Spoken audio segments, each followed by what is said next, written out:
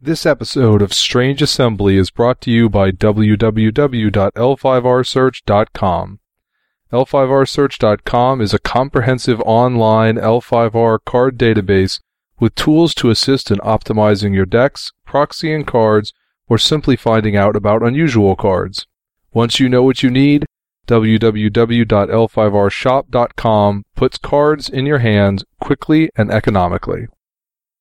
This is Strange Assembly, episode 153, Siege.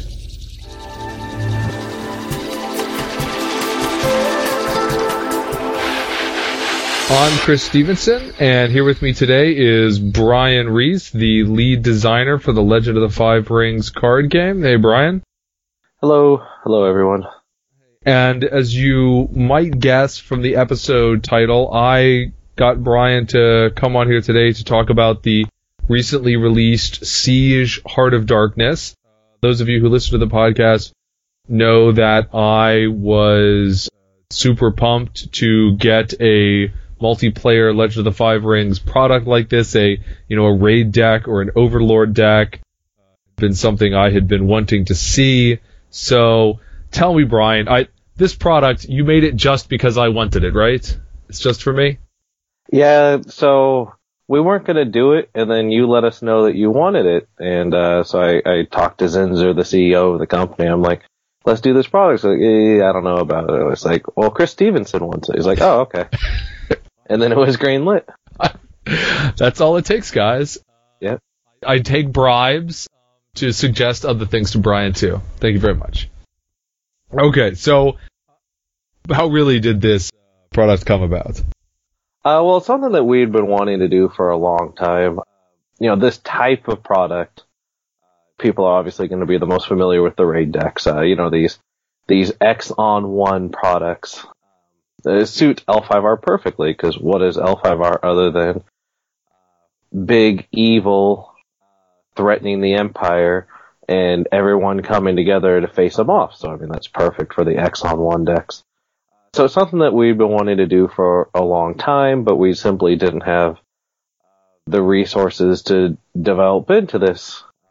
And then when we decided that we weren't going to be doing starter decks in the expansions every set, and we were looking for other things to fill that hole with, we were like, well, maybe this is the time to give the Siege deck a try. So we did, and I think it's gone over really well. Now, how did you end up with the sort of defensive concept of this? Because a lot of times the sort of raid or actually like literally a raid deck is usually in terms of here are the players, they are going into the lair of the boss monster and trying to defeat it, whereas this is you're trying to survive the Dark Naga. How did you make that design decision? Yeah, it initially it threw me off a little too. So we got the initial concept from one of our groups of players over in Europe. And they had the basic concept of, Rokugan being attacked and then you're defending Rokugan. And when I was talking to them about it, we were going over this, because I'm the same way as you guys. I'm like, well, you want to attack. The reason that they were going this route, and the reason why we ended up going this route, was so that every deck could immediately just sort of hop in and adapt, whether you're an honor deck, whether you're an enlightenment deck, whether you're a dishonor deck, you're going to have to be prepared to defend yourself at some point. That's sort of the universal thing that you do in L5R. And so, with it being a defensive deck, we didn't have to try to put any rules in where it was like, okay, well, what happens if two honor and a dishonor player sit down and they need to come over and take all the Naga's provinces or whatever it might be?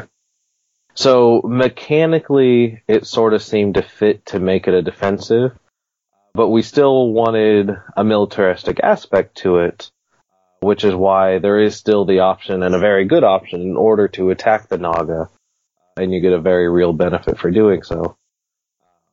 And thematically, it also fit well with what we wanted to do with the siege of the Naga coming for the second city. Like, it just sort of fit in perfectly that the theme of it would be a defensive one. Mechanically, the most deck types would fit in. Like, one difference between L5R and many other card games is that you can win by never attacking, just sitting back and defending, where that's not a common thing in other card games built into the rule book. You know, maybe there's some weird specialized combo deck or whatever in a different game where you just defend the whole time and then your clock goes off and you win. But, you know, in L5R, it is a very mainstay to several decks where all you do is defend. So it fits much better into the mechanics of the L5R than it would in other card games. How did the theme of this set develop in relation to the mechanics? Was this you've got the Siege deck, you've got the Naga going on, and so you looked around and said, well, we need to take the Dark Naga and have him attack the second city, because that's what makes the most sense for this sort of story? Or was that story already in place and then you figured out how to integrate it? Or yeah, it was sort of the two. So we started looking at doing this product back in, this is 2014, so it would be some point in 2012 when we were looking at doing this. And we were looking, okay, what story would this do, right? Because with L5R being a story game, you don't just sort of put out this product and say, generic bad guy is attacking or whatever, right? It is associated around the story. And, the Naga were going to be attacking the city. Well, we knew we wanted to have it out at iGenCon 2014 August timeframe. We knew around that timeframe was when we were going to want to have the Naga attacking the city and resolve that storyline one way or another. And so the two just sort of melted together perfectly.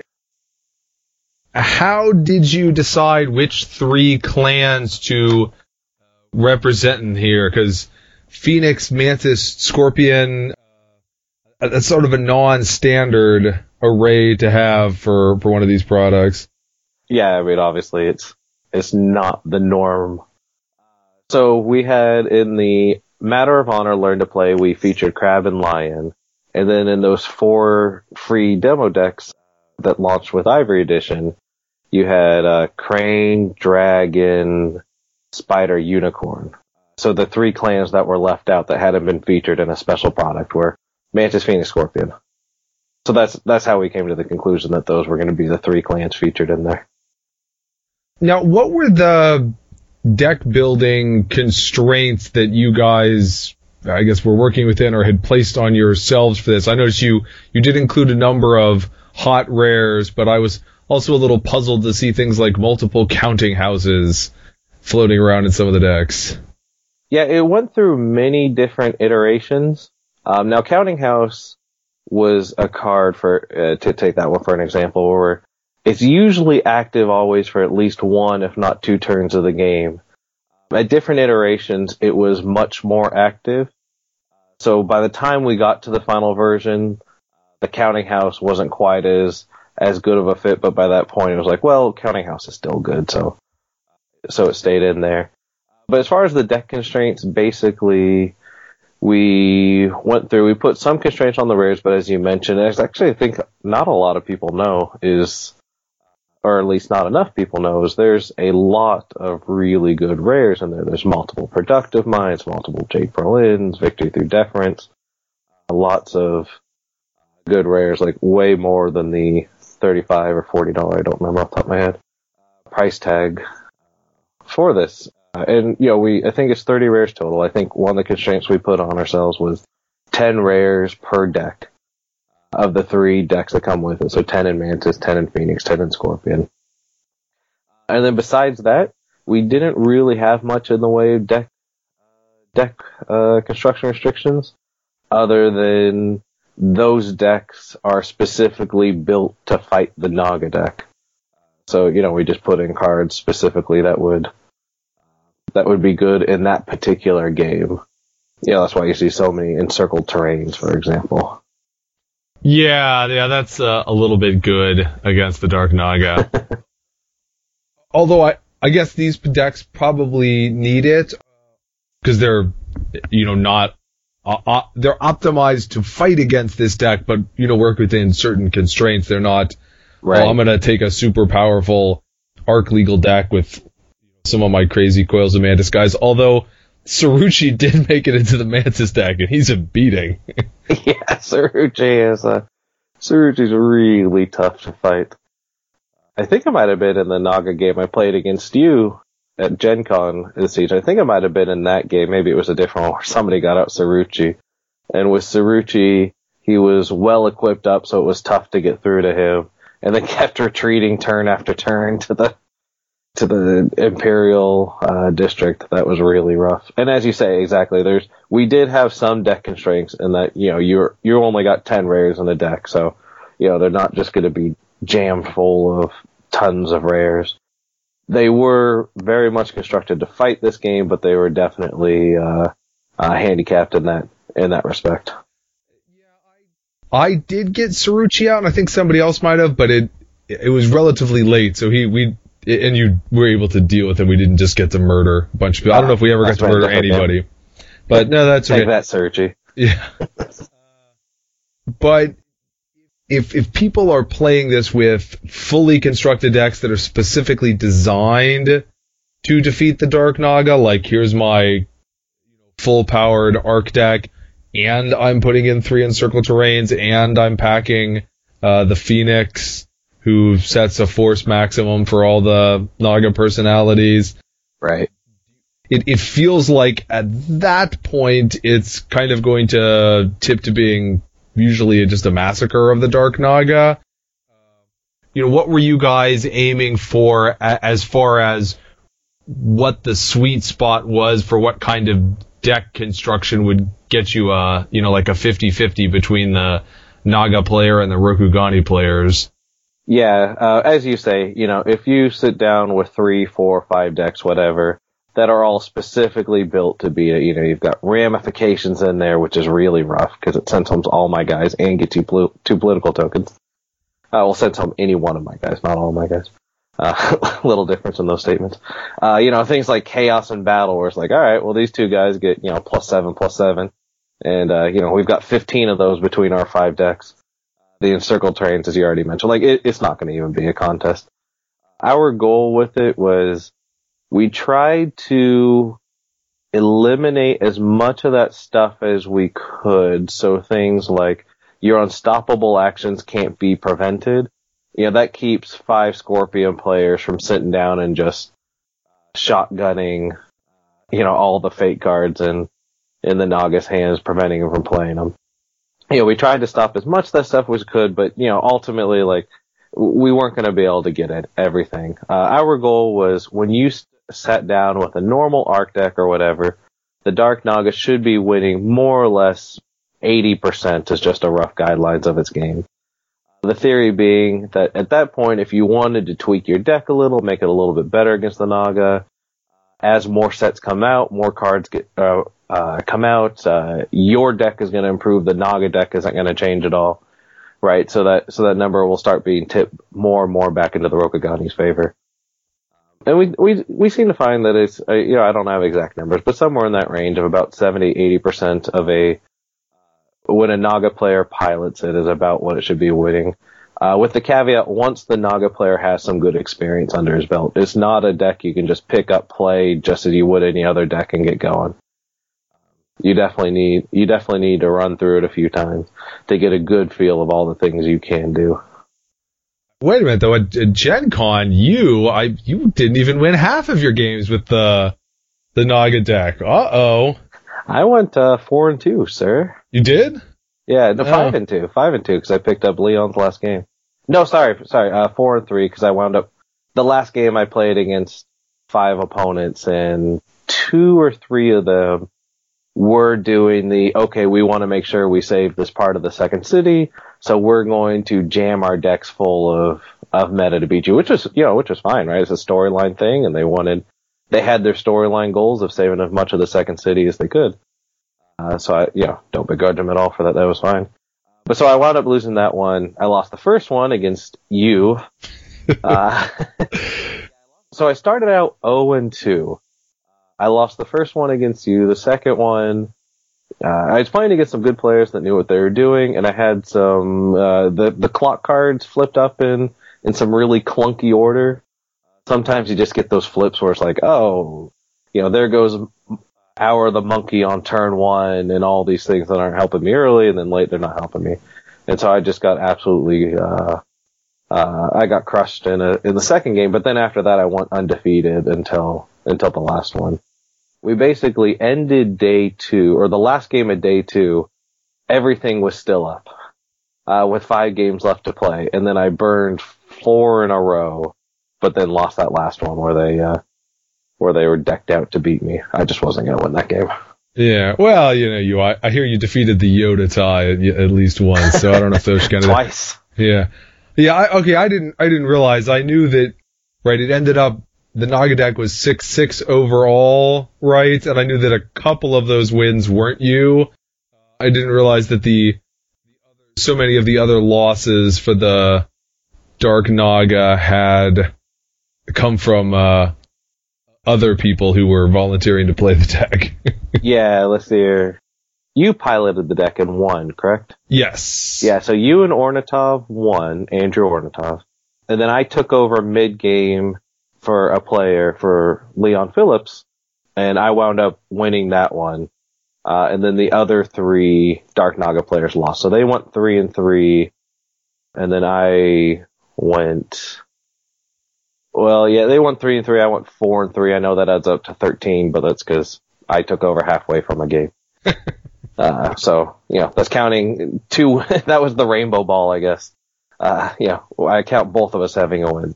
Not that it didn't burn an extra district or anything before anybody starts worrying that I counted that as 2 wins for the Dark Naga. It didn't. No, I'm sure that would have been noticed. So, I enjoyed playing both with and against the Naga deck at Gen Con, but obviously you were around more for that. So, what kind of reception did Heart of Darkness get from all the players that you interacted with at Gen Con? It was getting really good reception. I mean, what would you expect me to say anyways, right? Sometimes I give you softball questions, and sometimes, But no, I honestly can't think of a negative comment I heard about it, which I was really happy about. It was so much work, but on every level, I thought the product just came together. I really think that the design and the mechanics of it are really good. I thought the art was fantastic. That the story worked really well with this product, and it all just melded together and made a really good product. So I'm very happy with it.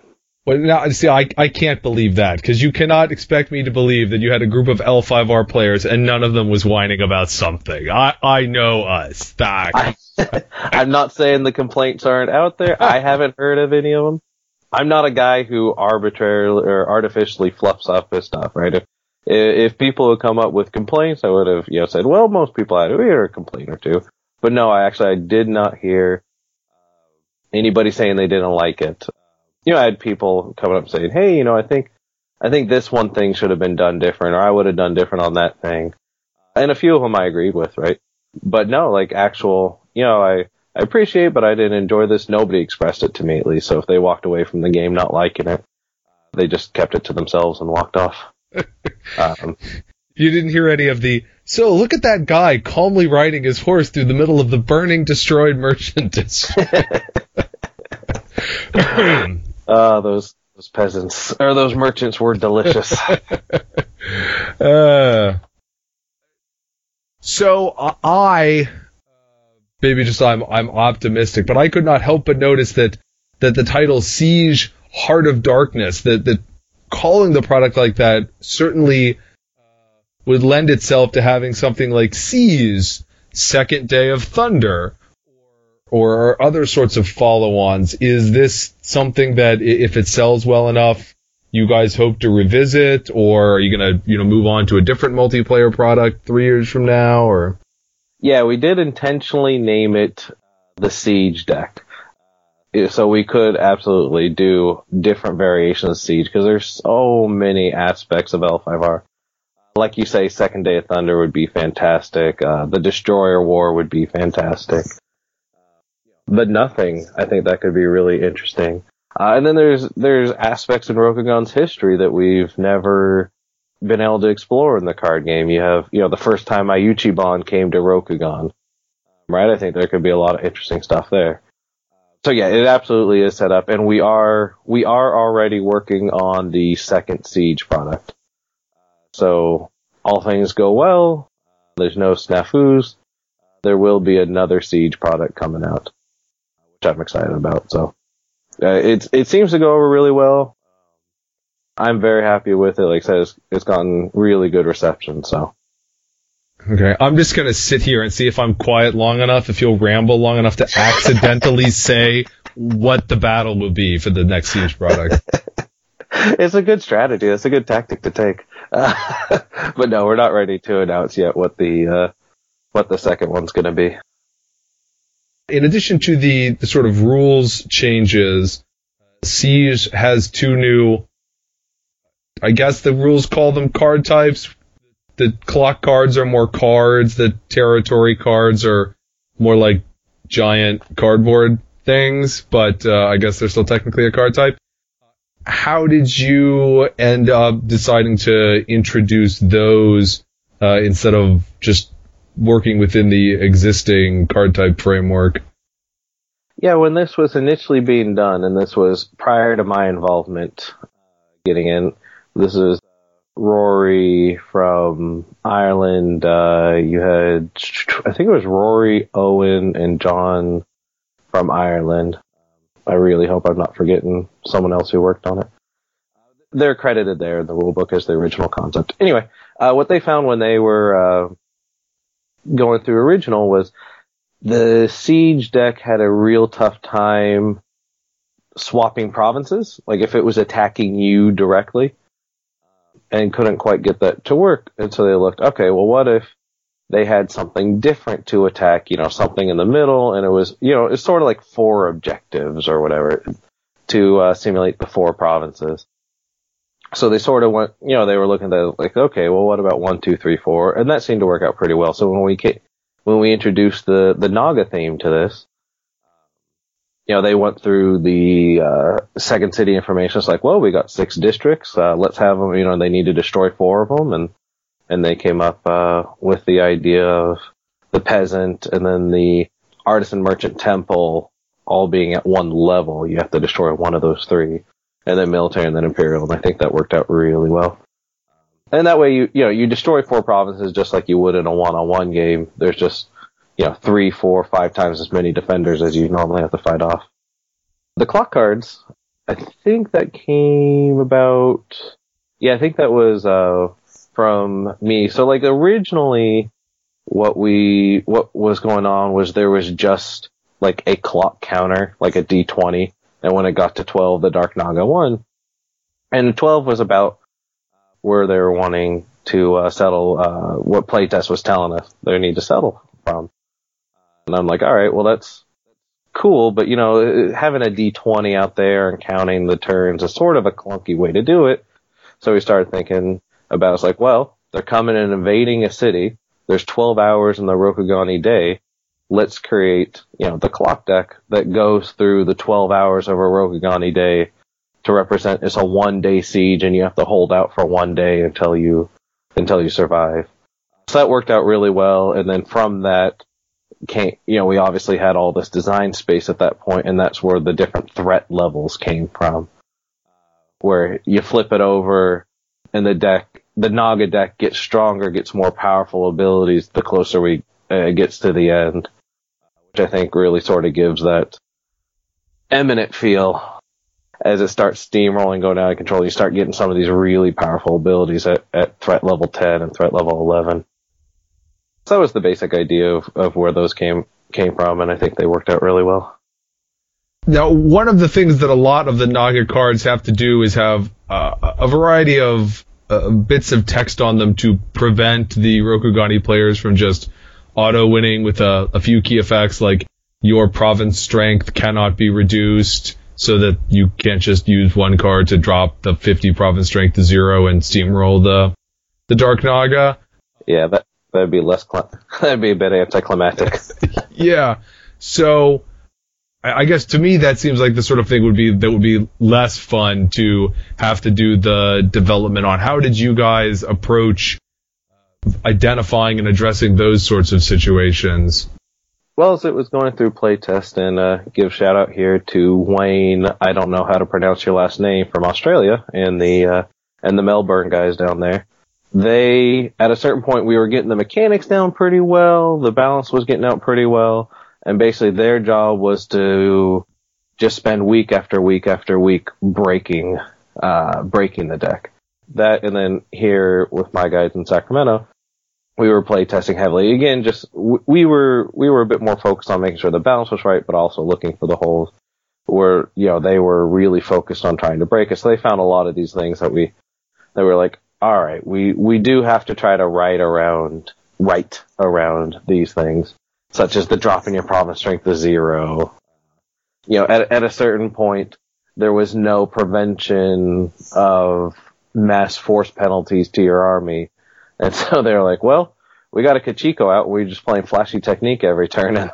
And their army force dropped from 160 to 12.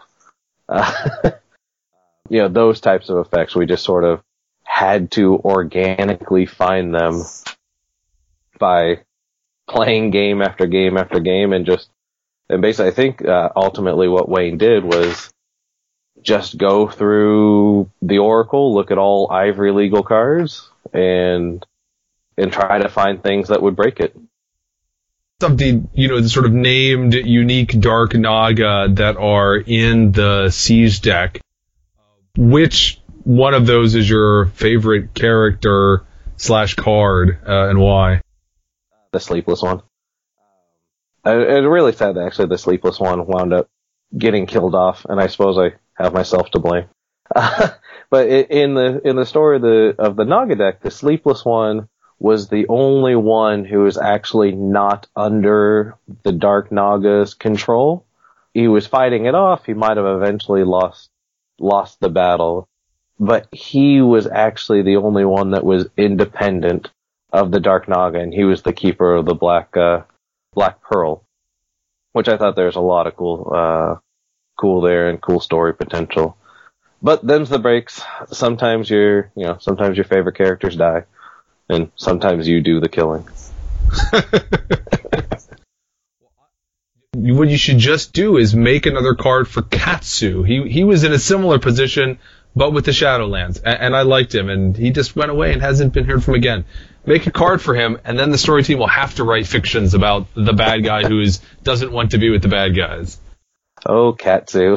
And was it with Yujindu where he's like, hey, Katsu, come here, I want to try something. Oh, what's going on, boss? Rip out his heart. Hey, it did work. I remember at the story went something along those lines of, oh, I'm going to try to turn you into a lich, and I'm not going to ask your permission first. But yeah, he was born tainted, and he was tied in with Sunset Tower and all that. Okay. Siege was a limited release at Gen Con, but that should now be available in Stronghold stores and everywhere else now. Am I right? Yes, it'll be at your local friendly local game store. Good job, Brian. That should be at your friendly local game store on the shelves, or if it's not on the shelf, they can order it for you. The Naga deck's a ton of fun. And even if you're not interested in playing multiplayer, you can just buy it for the cards inside, and it's a massive value. So everybody should own a copy. Yes, just see if you can just take apart the Dark Naga deck, sneak out all of the unstoppable cards, and see if your opponents notice. Yeah, we were looking at how it would do one-on-one because we weren't quite sure.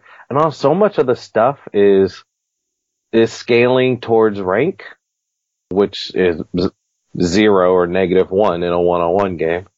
It's 1, but it's rank 1, but a lot of the stuff, like when you buy a dude, you get rank -2 or rank -1 Nagas, right? So you don't ever get any of your little ass warriors in a one-on-one game. So much of the stuff ranks, so it's like melee 1, fear 1 + 1, so fear 2, right?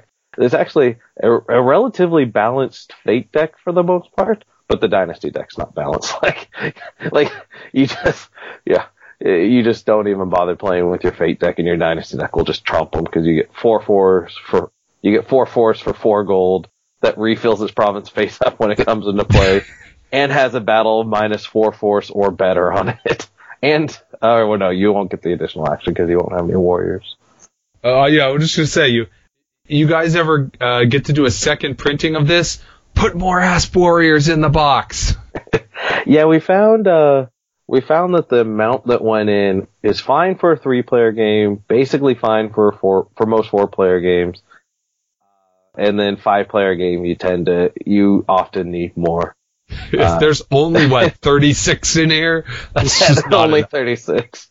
Yeah, we were looking at putting more, and just weight started becoming an issue because it's like, well, if we put the 60 or 70 that you could need, or sometimes even 80 in a 5-player game that sometimes goes crazy, it's like this thing is going to take so much to ship. And it was significantly impacting the final price of the product. And we're like, yeah, that's just not worth it. What when you order stuff from the factory in China, they don't give you free shipping?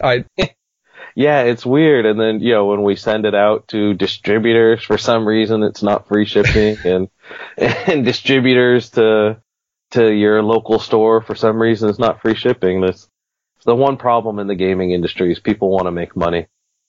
Yeah. Curse you. And it's shipping. Speaking of shipping costs being too high, so when is Art of War coming out? I'm sorry, Senator. I have no recollection of that game. All right. So we have been talking about Siege Heart of Darkness, the new multiplayer product for the Legend of the Five Rings CCG. Thanks for coming on and talking with me about that, Brian. Absolutely. Thanks for having me on. All right. You've been listening to Strange Assembly. You can check out more Strange Assembly at www.strangeassembly.com. You can subscribe to the podcast there or on iTunes. You can follow us on Twitter. We're at Strange Assembly, and facebook.com/Strange Assembly. If you want to get a hold of me directly, I'm Chris at strangeassembly.com. But until then, for Brian Reese, I'm Chris Stevenson, and this is Strange Assembly. Never stop gaming.